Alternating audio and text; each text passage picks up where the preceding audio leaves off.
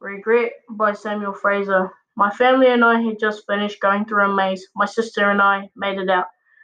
My mum and dad were waiting for us outside of the maze. When we made it out, we were really tired.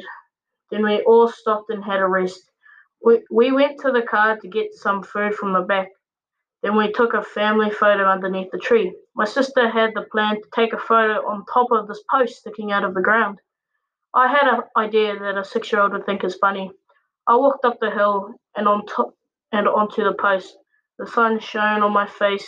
When the evil look in my eye came from deep within my body, I walked closer and closer and put both of my hands in position and pushed my hands forward and pushed my sister. She fell and I started to laugh. Mum and Dad both got really angry. I thought it would have been funny. Then I saw my sister in pain. I felt really bad after that. I had a really big regret.